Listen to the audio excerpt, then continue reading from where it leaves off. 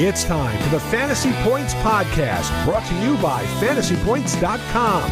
Top-level fantasy football and NFL betting analysis from every perspective and angle, from numbers to the film room, with a single goal to help you score more fantasy points.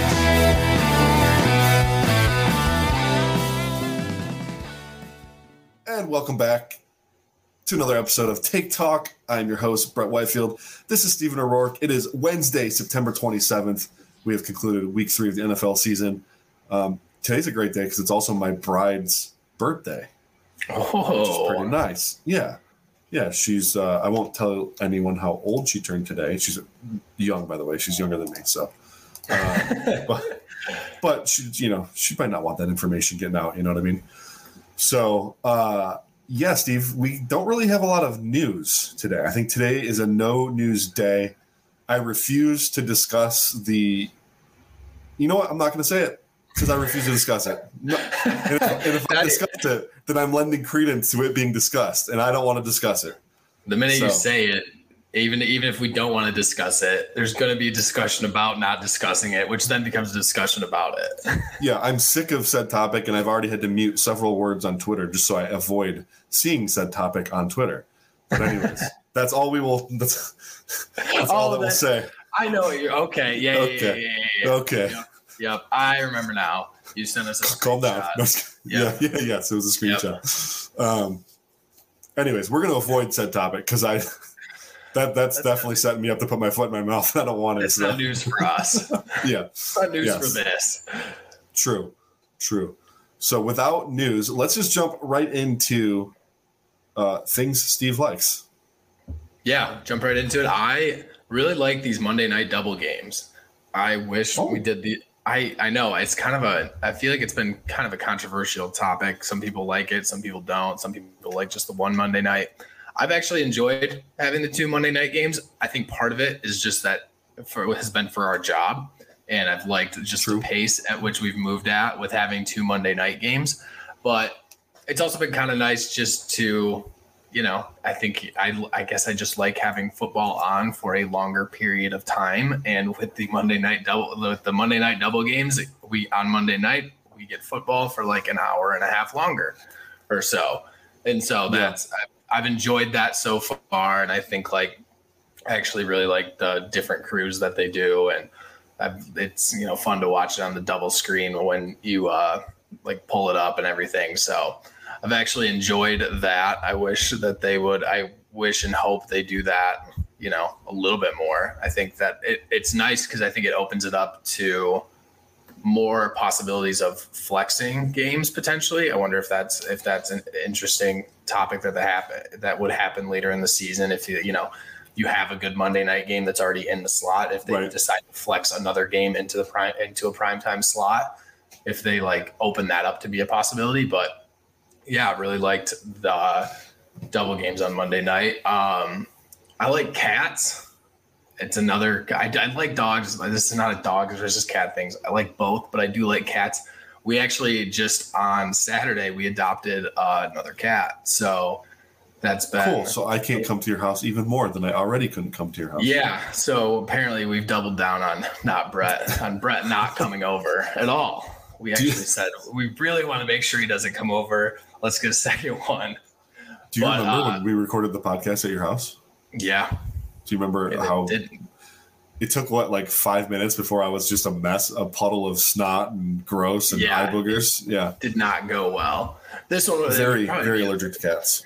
Well, yeah, it doesn't help that our one cat is super just lovey-dovey, thick fur, sheds everywhere. And so that, and that did not help at all. But we just adopted a new cat, 4 months old, super cute. Our 2 cats are getting along. It's been fun these last 4 days watching them interact with each other. And our cat Milo that we've had for a while has become a less pain in the ass because he's preoccupied with this little kitten running around. So he bothers me less, which is awesome. So it was a win-win. That is a win-win. Criminy. And then the last one, I love soup season. It is fall, which means it is soup season. and I like soup. I like soup a lot. What's your favorite soup? Geez, that's a tough one. I really like this. It's like a saffron chicken dumpling soup that we do, or sorry, sage chicken dumpling soup that we do every once in a while. That one's really good. And I also really like white chicken chili. But yeah, I really like the fall because we start, now that it's not hot, you can throw on the stove more consistently without sweating ourselves out in the kitchen. So we start to incorporate a lot more soups as the weather gets cooler. And so I like soup a lot, and I've been waiting to add them back into our rotation of meals for the week. Now that the weather's getting cooler. Yeah, heck yeah. Soup is good. I make a lot of soups. I love soup too. Yeah. And it's for sure fall now. It's like really cold every morning. It really is. Yep. Yeah. Like I'm actually wearing a hoodie today. You've probably never seen me wear a hoodie. Not often. Yeah, that doesn't happen. Not often. I swear fall feels colder than winter to me. Because like I'm used to the heat. Right. And then fall just feels like 50 feels like offensive. You're like, oh yeah, God, it's cold.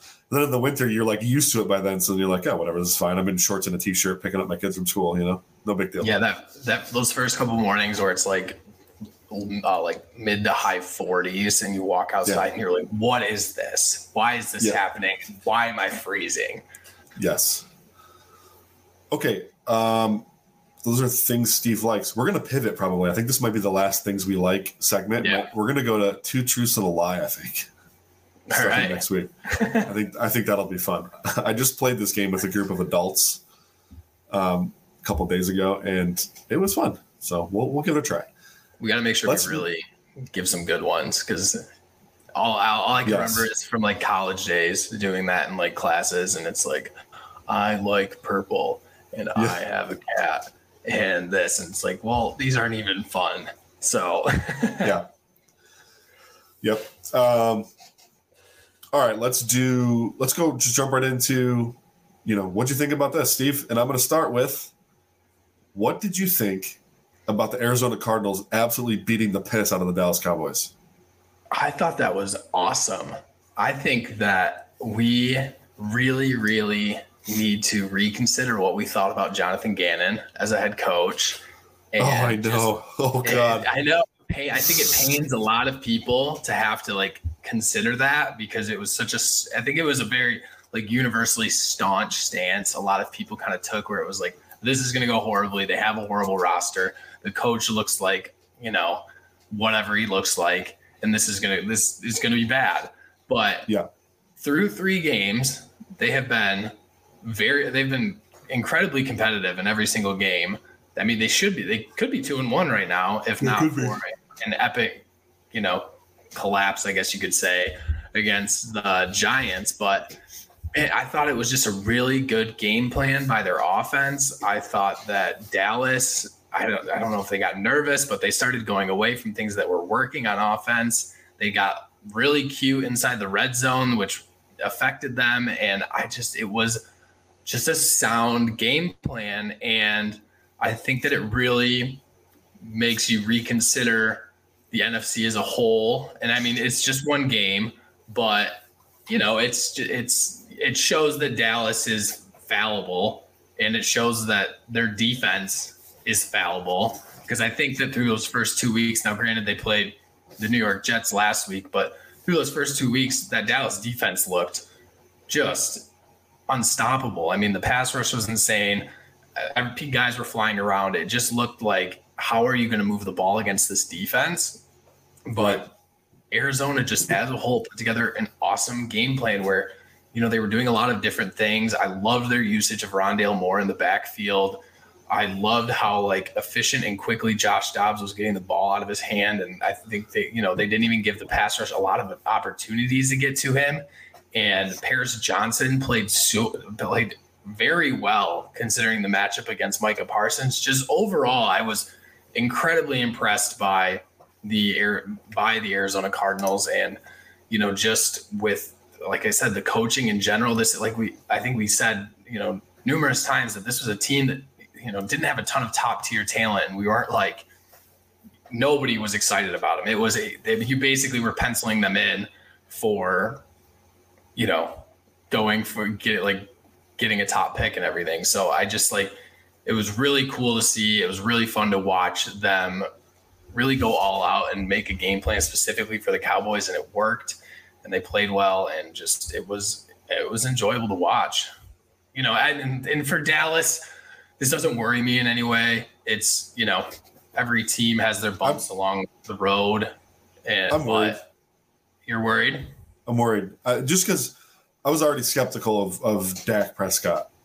Yeah. A little bit. And so in a game against a pretty bad team with really no talent, you just need to make a couple plays as a quarterback. He just couldn't get it done. They couldn't sustain drives. When it came down to crunch time, he couldn't make the throws. It just is a little concerning. I mean, I just don't think Dak is what he was in this game. That's how I was starting to feel. This game kind of, I don't want to say confirmed it because it's just one game, but it's starting to confirm it for me. So I'm a little concerned about the Cowboys. I think their your roster is crazy good. Obviously, we've talked about that at length. But if once they get to the playoffs and they're playing the top teams in the league, I don't know that Dak has enough to get it done. And I don't know if their offense I say this after saying I'm not that worried. I guess I'm not worried about them making the playoffs and them still having a really good season. But I think, especially in those first 2 weeks, their defense masked a lot of things that their offense wasn't doing. They, through those first 2 games, they were not this insanely efficient offense that was marching up and down the field. It was, here and there. They got a lot of opportunities because their defense was shutting down in the teams in the first 2 weeks. And so, I don't know. It's I think you're seeing what can happen when a team moves the ball on that defense. And I don't think that's going to happen as often. I could be wrong, but, I think that pass rush and just the speed and athleticism they have on that defense is going to win out a lot of games this year. But I think you're right that the offense and Dak Prescott, if it comes down to them, I don't know, man. I think in the playoffs, the offensive side of the ball has to come alive to win Super Bowls. Absolutely. So, and that's where, matching them up against, I think the first game against the Eagles will be really, really telling. I think that's going to be a very telling game because that'll be the first, not the first time, but, one of the few times where they'll get to play a really, truly, elite defense. And I think that we're going to learn a lot in that game. So, I don't exactly know when they play each other, but this coming week they're going to get the Patriots, which should be a good test for Dak. Yeah. But, all right, let's move on here. What did you think about Mike McDaniel giving Sean Payton grace despite not deserving it whatsoever? I mean, I thought, I wish he would have kicked a field goal. I wish he would have went for 7. I wish he would have gone for more and then had his defense shut him down again and then gone for more. I don't know. I think Mike McDaniel knew what the news cycle would look like if he set that record and did that. And I think that, we saw a lot of kickback which is why I was surprised that he didn't do it. We saw a lot of pushback from the NFL community as a whole when Sean Payton kind of came after Nathaniel Hackett preseason and was like, oh, that was the worst coaching job I've ever seen. And I just wonder if that, not wanting that to be a distractor in the ultimate, grand scheme of things for the team, I wonder if that was in the back of his head of well, if I go for this, it's blatant. If I kick this field goal, if I go for a touchdown, it's blatant and obvious that I'm trying to run up the score. Because previous to that, he was not running up the score, in my opinion. That was just a fluid offense. No, Denver quit. Yeah, they couldn't stop him. I mean, they were running the ball constantly, and they ran all over him.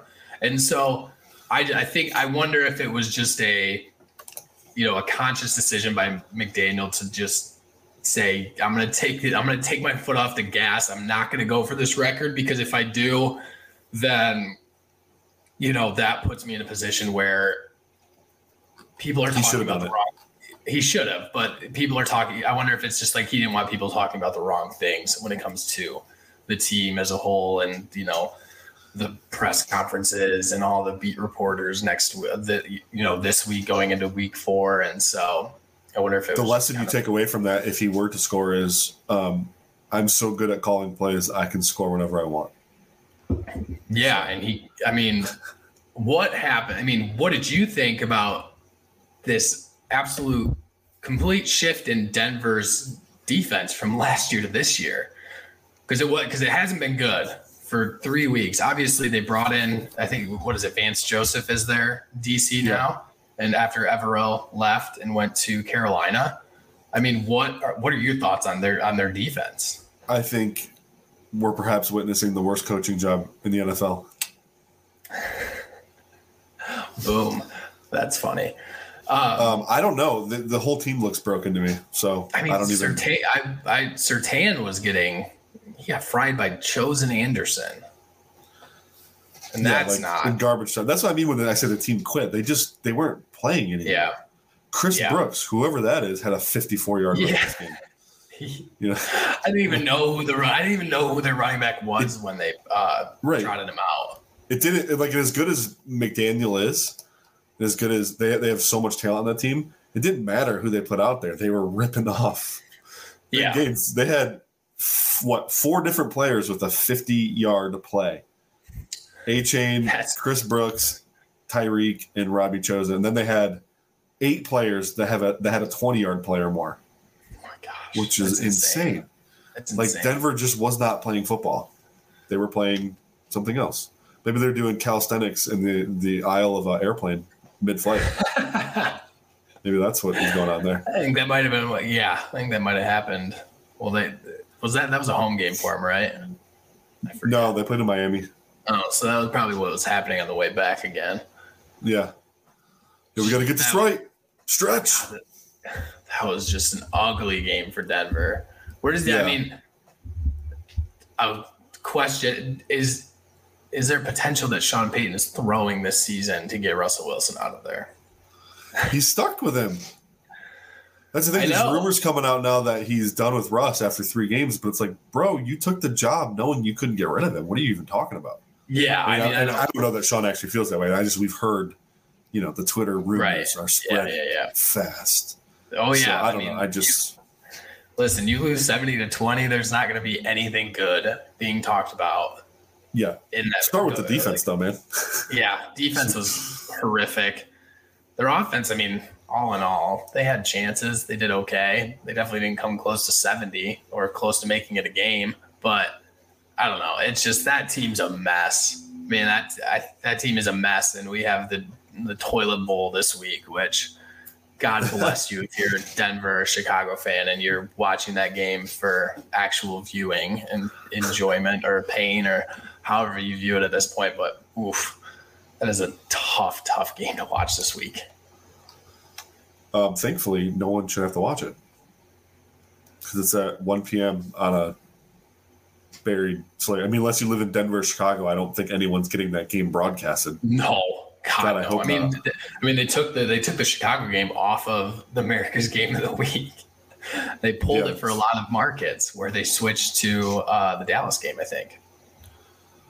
Yeah, well, maybe try planning better, NFL, because that was predictable. Anyways, what did you?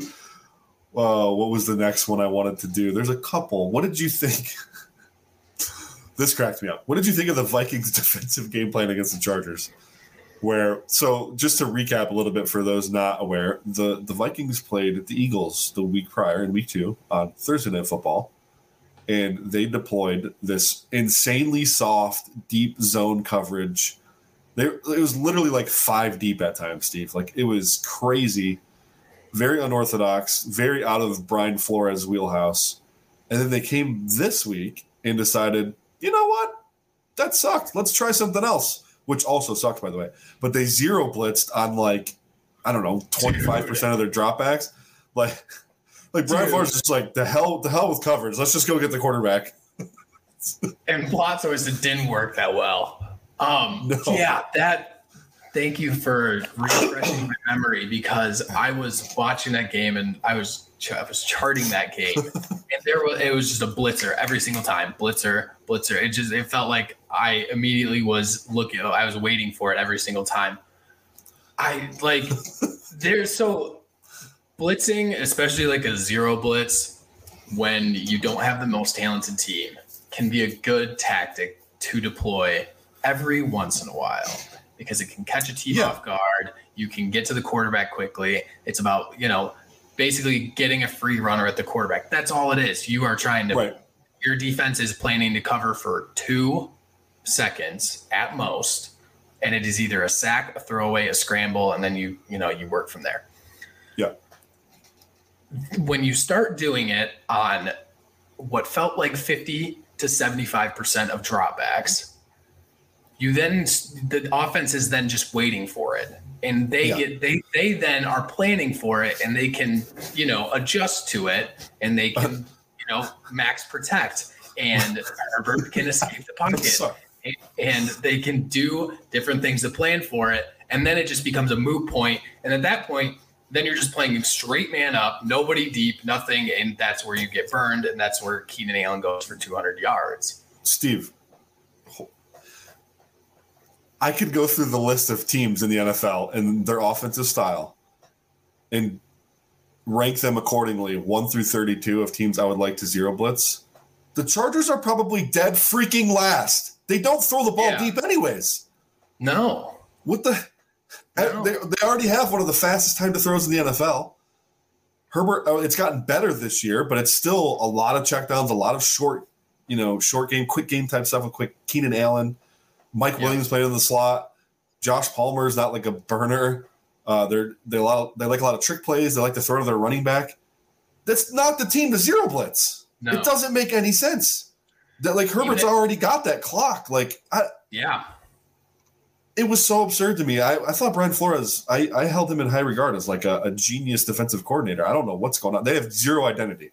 They do not know who they are on defense. And some of it's personnel driven. Like, they don't have good players. So yeah, a big part of it is personnel. Looking up and down that roster, you have Danielle Hunter and the Hunterettes, and the Hunterettes are not good. It's a lot of, the backfield the defensive backfield is bad. Caleb Evans and Josh Metellus playing significant snaps at corner. Not great. Yeah. Byron Murphy, a big money free agent they brought in, is they have him playing on the outside, and he's a slot corner. I know he played outside last year in Arizona, but he's better in the slot. Everybody knows he's better in the slot. And also, Arizona had to play him outside because it was similar situation. Didn't have a ton of talent, and they had to trot out. It was trot out our best players, and so Byron Murphy, we need you to be on the field as often as possible, and the best way to do that is to put you at an outside corner. And it was, I don't know what the Vikings think they are, what they want to be. The one score regression is happening immediately. It's not even it's not going to go in their favor at all this year, I think, because it was a bad defense last year, and it got a little bit worse. And I think, a big part of it is that some of these draft picks aren't playing. I think we talked about it preseason, but the reason they're so talent deficit at this is they've spent high draft picks on guys that were expected to be a part of the growth of this defense, and they're not out there because of whatever reason. Yeah. Obviously, they're not developing well, but there are 2 guys they drafted. They drafted Andrew Booth Jr. and they drafted Lewis Cine, both of whom were supposed to be guys that were supposed to usher in the new era of this Vikings defense, and they're nowhere to be seen. They've played 0 snaps. The vibe check on Cine is not good either. Everything I'm hearing is that he's just not getting it. They don't like him, yada, yada, yada. Same with Andrew Booth Jr. I think it's very similar. And so that's how they got to this point. A big reason is that, they've spent high draft picks on guys that were expected to contribute, and they're not even making an appearance on the field. And so it was overall, the game plan was insane. Flores has been known to do that. When he was in Miami, they did that a lot. They did a lot. Elite quarterback unit though. True. You had Xavier Howard and Byron Jones. Like, Yeah. Okay, sure. We'll do that once in a while. So they were able Javon to do Holland. it. Yeah, they were able to do it. And they don't have the talent in the defensive backfield to be pulling that. Again, especially against a Chargers team with a very fast time to throw, a quarterback that can throw up off platform very well, and is, pretty decent at like a little bit of improvisation. If, he feels some pressure, he's good at feeling pressure. And so, I that think, was like the Vikings running in that against the Lions, honestly, might not be a bad strategy. No, go ahead. Amon-Ra, Gibbs, Laporta will eat you alive. Jared Goff against the blitz this year hasn't been the best, and getting free pressure on him changes the way he plays the game. So, but yeah, against the Chargers, I mean, come on, man. Like, what? I don't know. Here's the thing: the zero blitz thing. It's not a completely garbage idea in philosophy. I like the idea of forcing the ball out quickly in certain situations, especially like third and long. Yes. Like third and really long, like 3rd and 15, 3rd and 20. I like it because chances are you're forcing that ball out way before a route develops far enough downfield to convert that first down. So as long as you tackle, you're fine. One big problem with the way the Vikings deployed it is they didn't get home either. That was the other issue. They weren't getting home. Herbert and Keenan Allen together completed 85% of passes on 48 attempts. That's 40 completions. Joshua Kelly didn't have a single first down running the ball this game. Not one. Yeah. And still the Chargers had 22 first downs. So it was pretty nuts. But going back to the zero blitz discussion, we see this in Detroit with Aaron Glenn sometimes. They use zero blitz to hide bad corners. I think that's the wrong way to use it. Yeah. I want to use zero blitz to hide bad pass rush. If I got good corners, way more comfortable zero blitzing. That's why it worked in Miami with Flores. Right. So if I got a bad pass rush and I got good corners, cool. I can trust those guys. I'll dial up some zero blitzes to manufacture pass rush. I'm not using it to hide bad corners. Bad corners are bad whether they got 1.5 seconds to cover or 2.5 seconds to cover. Let's protect them guys. Oh, and you know what doesn't? And you know what's makes them even worse is when they have no help. Oh yeah, which is what zero blitzing does. It gives your corners, your secondary, no help. They just man on man, and they have to. They don't have to win, but they have to be close. And having bad corners a lot of times, especially against a guy like Keenan Allen, he's going to fry him every single time. If he doesn't if he doesn't have to read any coverage, he just can see that it's just man up. Oh, that opens the door so much for Keenan Allen. Keenan Allen will beat pretty much every corner one-on-one. Yeah, and so it's like Senior Bowl reps at that point. Yeah. And so I actually have another. What did you think? What did you think about the Vikings not spiking the ball and going for it at after running up the line and everything? Well, did you think it was as egregious as a lot of people thought? You're talking about, so it's 3rd and 10, and they had the short pass to Hawkinson, right? Yeah. Second 15. Second 15. Yep, at the end of the game. And then they spiked it. You're right. They didn't spike it. They should have spiked it. Instead, they throw a dump off to Hawkinson who just falls down after he catches it because that's what Hawkinson does. And so zero upside play, by the way. And then you let time run off the clock, right? Is that basically how it went? Yep. And then I didn't like that. Yeah. There was some weird clock management. What was the other game this week that had some clock management issues? Not Steelers Raiders. That was its own issue. No. Oh crap. Anyways, let's not dwell on that. Yeah. Let's jump. I want to do 2 more. What did you think of this, Steve? And they're going to transition us into previewing the Thursday night game because that's the game we're going to preview this week is Detroit Green Bay. So the first one is, what did you think of the New Orleans Saints blowing a 17-point lead to Green Bay, who couldn't get anything going on offense, to lose by a point? What did you think of that? I think that them losing Derek Carr hurt a lot. I think that their offense was moving pretty well, and Derek Carr's played pretty well this year, and boy, is he taking his chances down the field. And I think that is what the Saints offense is kind of wants to be predicated on, is taking those shots. And Jameis isn't as he is more keen, but I think he's not as keen as he used to be to do that. And he's not as accurate down the field as Derek Carr, but I thought it was a good 2-point conversion call by LaFleur. I loved that call, but that was just an ugly game, and the Saints should have won that game. And Jordan Love didn't look the greatest. He played well at the end of the game, coming up clutch, leading a couple of those drives, but throughout the most of that game, he looked a little bit off. He looked a little bit off kilter. I think the Saints were really getting to him with some pass rush, as well as just like the coverage was confusing him a little bit. But I thought it was bad by the Saints to blow that lead. I mean, especially for a defense that I think that is very good and has been playing very good. And it was an embarrassment. It's a tough loss to take. Yeah. They were up 17-0 to start the fourth quarter. Yeah. 17-0 to start. It wasn't like they were up 17-0 in the second and then Green Bay slowly worked their way back into the game. No, they had a 17-point lead in the fourth quarter. They had a 17-point lead with 11 minutes left in the fourth quarter. Yeah. And they lost. There's no excuse for that. I'll tell you one thing though. You know what hurts worse than the New Orleans Saints losing Derek Carr? The New Orleans Saints losing Andy Dalton. He should be their starting quarterback this year. Yeah. Andy Dalton played out of his mind on Sunday. He played out of his mind most of last year as well. I can't see a world where he's not a better option for them right now. I also think that Andy Dalton might just be kind of decent at football, and a lot of people ran him out of the league, ran him out of a starting job because of what happened in Cincinnati and everything. Because if you look at the advanced stats from last year, if you look at if you pull it up on Fantasy Points Data Suite.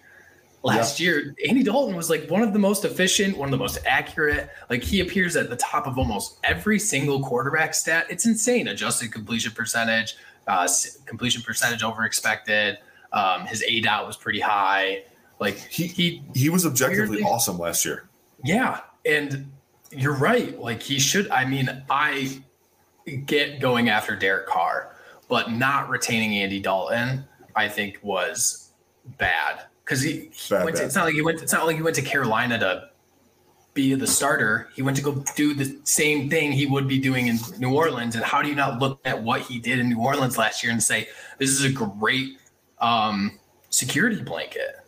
This is what I don't understand about the way the NFL views QBs. So Derek Carr is 3 years younger than Dalton. That's cool. So maybe you can make the argument Carr got the contract because he's a little younger. There's more long-term promise there.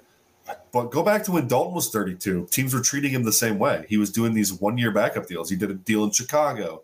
Then he backed up Dak in Dallas one year. Why is he not getting starting opportunities consistently? Why is he having to fight for every opportunity he gets, or wait for a guy to get injured, or because last year he wasn't even the starter to start the season? Well, he's not even getting opportunities. Yeah, that's what I mean. He's not even getting an opportunity to just be all these teams that need bridge quarterbacks. Right. If I were the New York, we've talked a lot about New York Jets making a move. I'd call about Andy Dalton.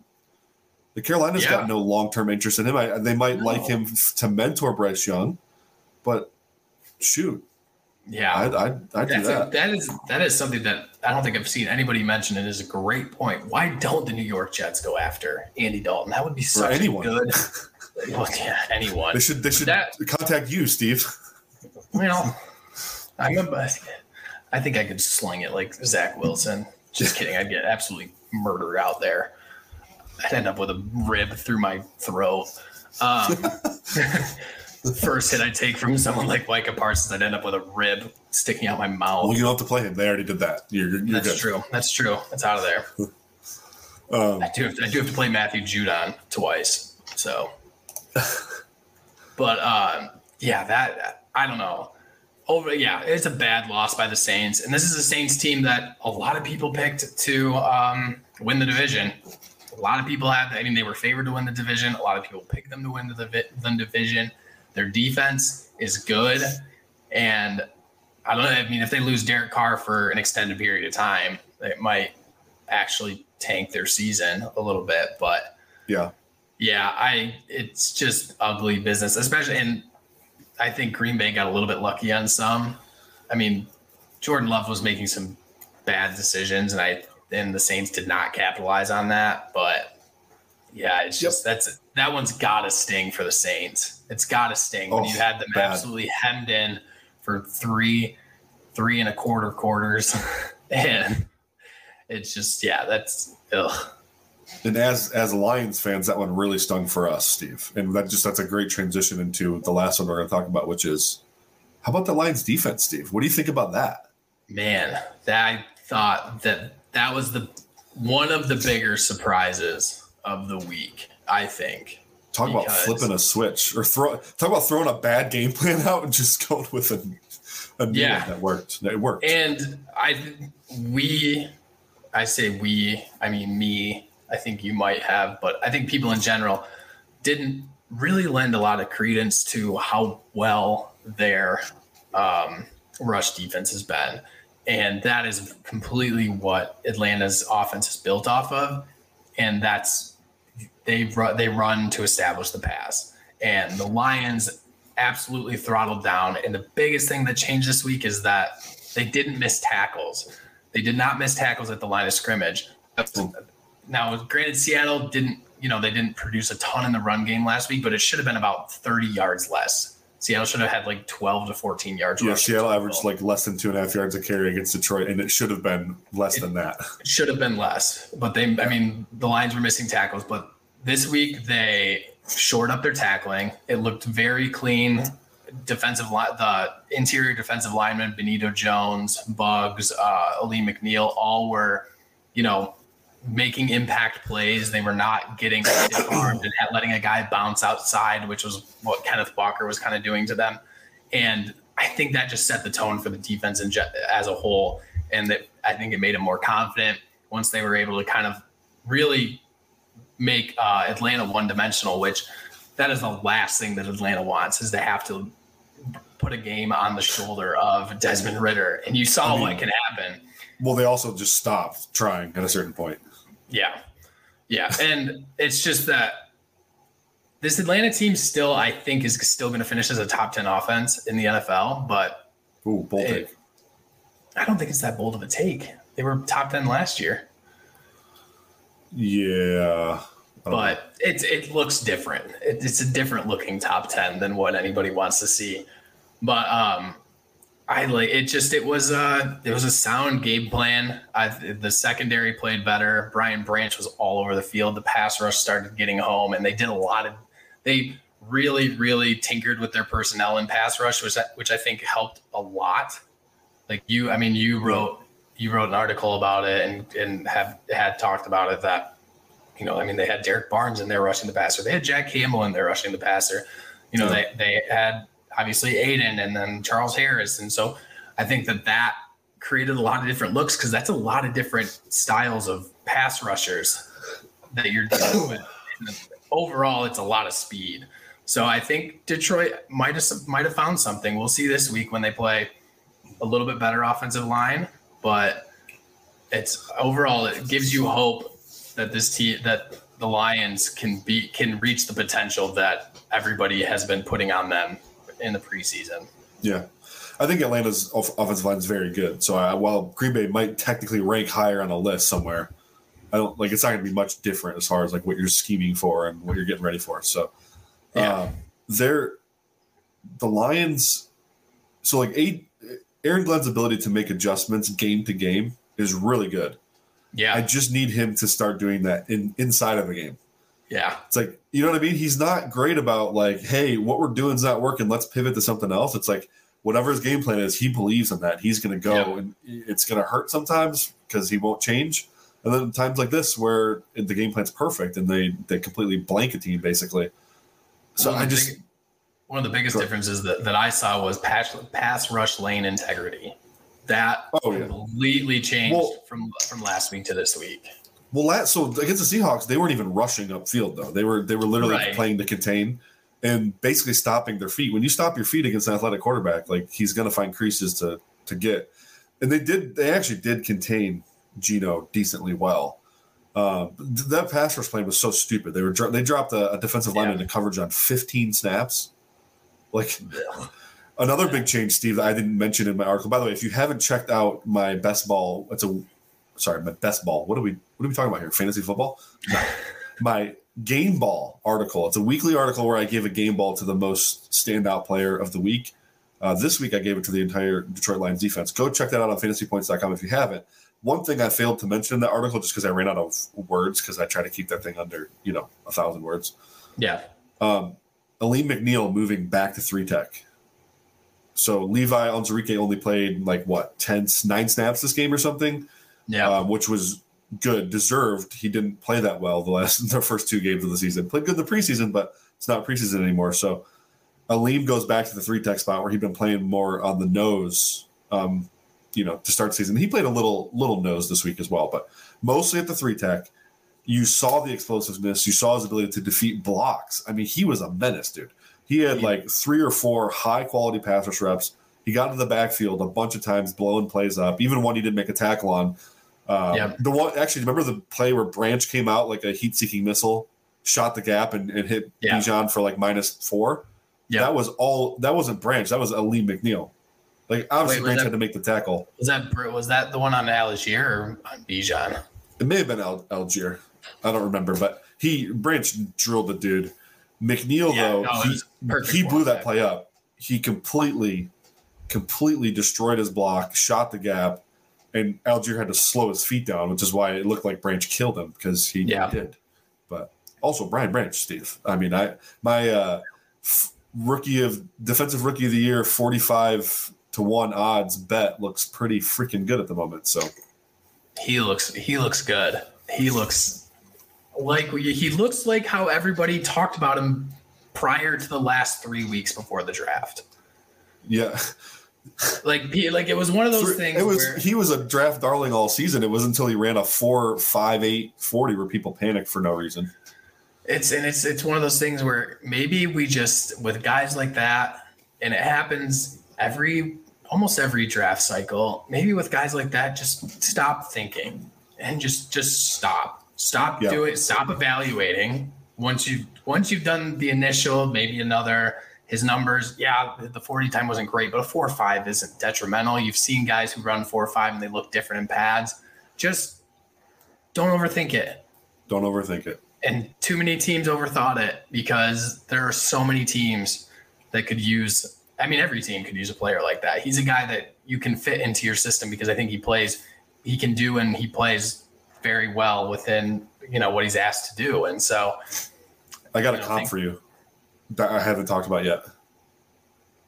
So everybody's thrown out he's like Honey Badger, or he's like he's like a smaller Jeremy Chin, or I'm blanking on the other guy he gets comped to all the time. L'Jarius Sneed. He's like a L'Jarius Sneed type. I got it. It's not any of them. Or Chauncey. Actually, he was comped to Chauncey Gardner-Johnson preseason. But anyways, it's Devin McCourty. Oh. He reminds me of Devin McCourty, where McCourty was good enough where he could have played outside corner. I think Brian Branch could play outside corner, but his instincts and his ball skills and his tackling ability just made him better at nickel, safety, deep. He played all 3 of those positions for New England for basically 10 years. Yeah. An interchangeable piece where, depending on the game plan, you might be in the slot this week. You might be playing deep safety. You might be playing in the box. It didn't matter. He was just their utility piece. But their stature, their athletic profiles, very similar. McCourty had a lot of the same feats coming out of college as Brian Branch. I never thought about it until today, but he reminds me a lot of Devin McCourty. Yeah. Yeah, he's a fun player to watch. If you haven't watched him, go watch some of those highlights because he has an instinct for the ball. Yeah. We're going to wrap this up talking about the Thursday Night Football game. The Detroit Lions head to Lambeau Field to take on the Packers. I love when they get to go to Lambeau early in the year because then we avoid the frozen tundra late in the year. But yeah. So how do you think this game's going to go? I have pretty distinct thoughts on it, but I want to hear what you have to say first.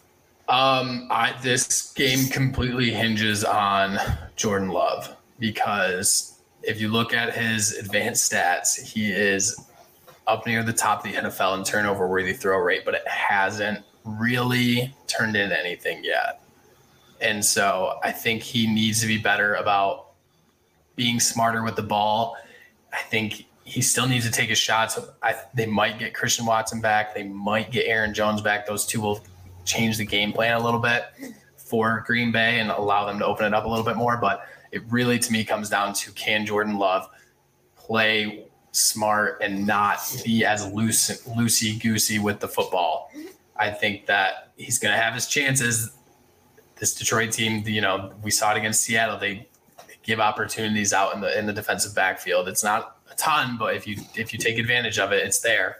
And so if Jordan Love can operate within the system, not have really any turnover, like one turnover-worthy throw, and because I think that Detroit will jump on it if it's there. But if he can keep it to one or none, then he gives this team a chance. And on the opposite side of the ball, Detroit, I think, just needs to keep doing what they're doing on offense. And getting Taylor Decker back potentially this week is going to help a lot, because Rashawn Gary looked really good against New Orleans. Yeah, but I think this is going to be a definitive win for the Lions. I do too. I don't see a world where – so, I know LaFleur can scheme it up. Arthur Smith can scheme it up too. The problem is the Lions run D versus the Packers run game is – they're going to be – Jordan Love's going to be in third and long on a lot of possessions, and I just don't see him being good enough right now to overcome that, especially with the weapons he has, how young they are. Yeah. I mean, the Falcons have better weapons. The Seahawks have better weapons. I don't see that offense doing enough. Furthermore, their defense has been – it's gettable. It's not as good as it's been, Steve. I know, last year they were kind of bad in general, but – Well, I don't think it's – that's one of the biggest – them and the Cleveland Browns up until this year, that they were the two teams that had the most talent, but it just never materialized. And I think it's been like that for the last 3 to 4 years with the Packers. For sure, the last two. I feel like 2021 they had a really good defense. I could be wrong though, but you might be right. But it feels like there's been gaps where somehow what it is. It's they always get really good individual performances season to season. Like Jair will have a great year, but the defense will suck. Last year, Rashawn Gary was unbelievable, but the defense was terrible. And so I think that's what it is. They have superstar caliber players, but everyone else just doesn't really lift them up. I think the Lions offense is going to roll right through them. It's not a unit working together. It's a lot of one guy doing his job at a time. Because if you were to go down the list of their defense, I really, really, really like almost every guy on their defense. They're all first round picks, Steve. They have an impact player at basically every major position on defense. Yeah. And it's just it just doesn't work in unison as often as it should.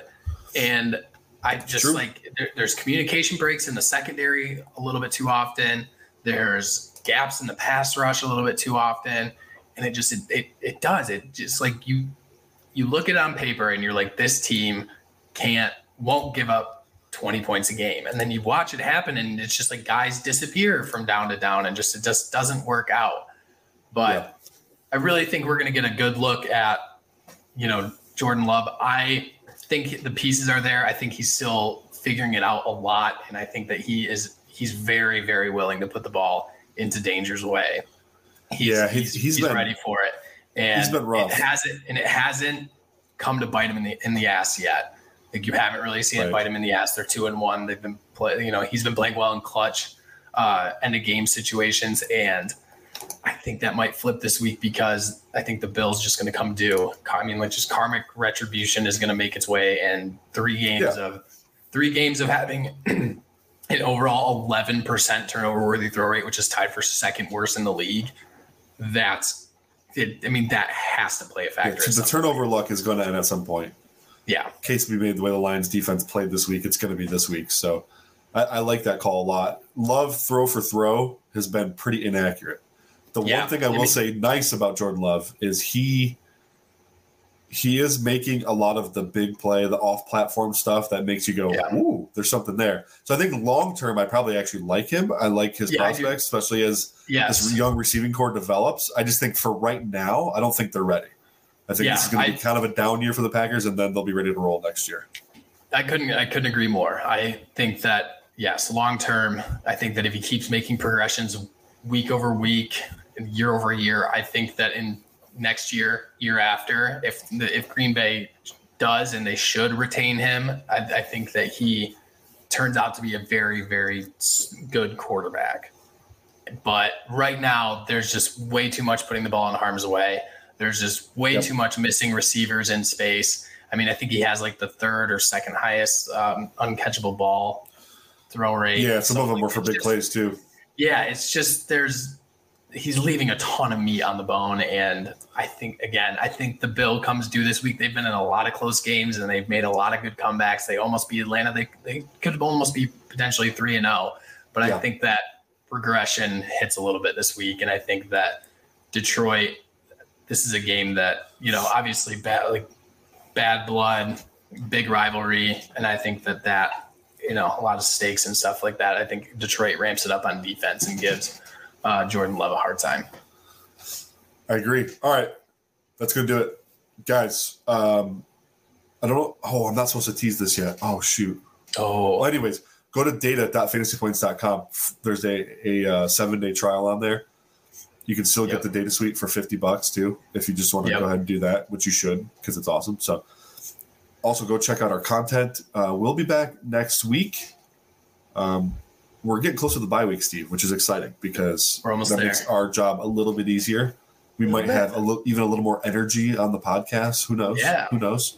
Who knows what's in store? But real quick before we break, I want to just shout out the Cleveland Browns defense because I don't think we've gotten a chance to say anything about them, and it's true. I hope to dive deeper into them at some point in the season. But so far, absolutely incredible job by Jim Schwartz. He took a team that, again, like I said with the Packers, has the most talent in the NFL, and he's making it work. And you're seeing it all finally work in unison because it was there last year, but the defensive backfield broke down so many times. But boy, is that a great unit that they don't even need Deshaun Watson to be good this year, and they still could be a playoff team.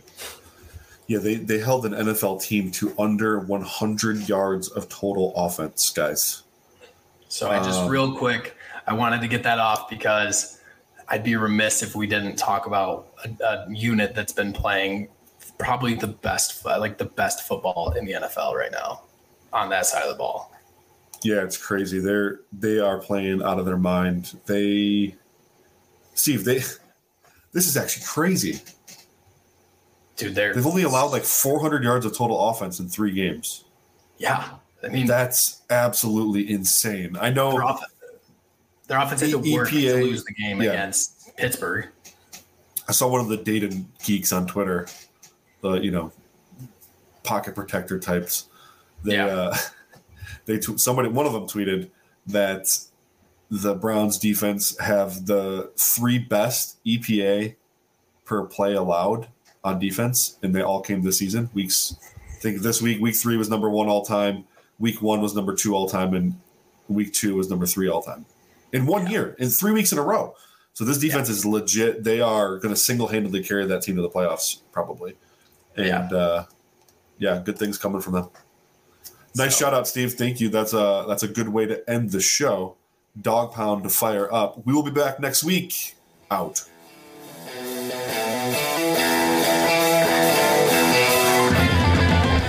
Thanks for tuning in to this edition of the Fantasy Points Podcast. Remember to subscribe, rate, and review on your favorite platform. And come join the roster at fantasypoints.com.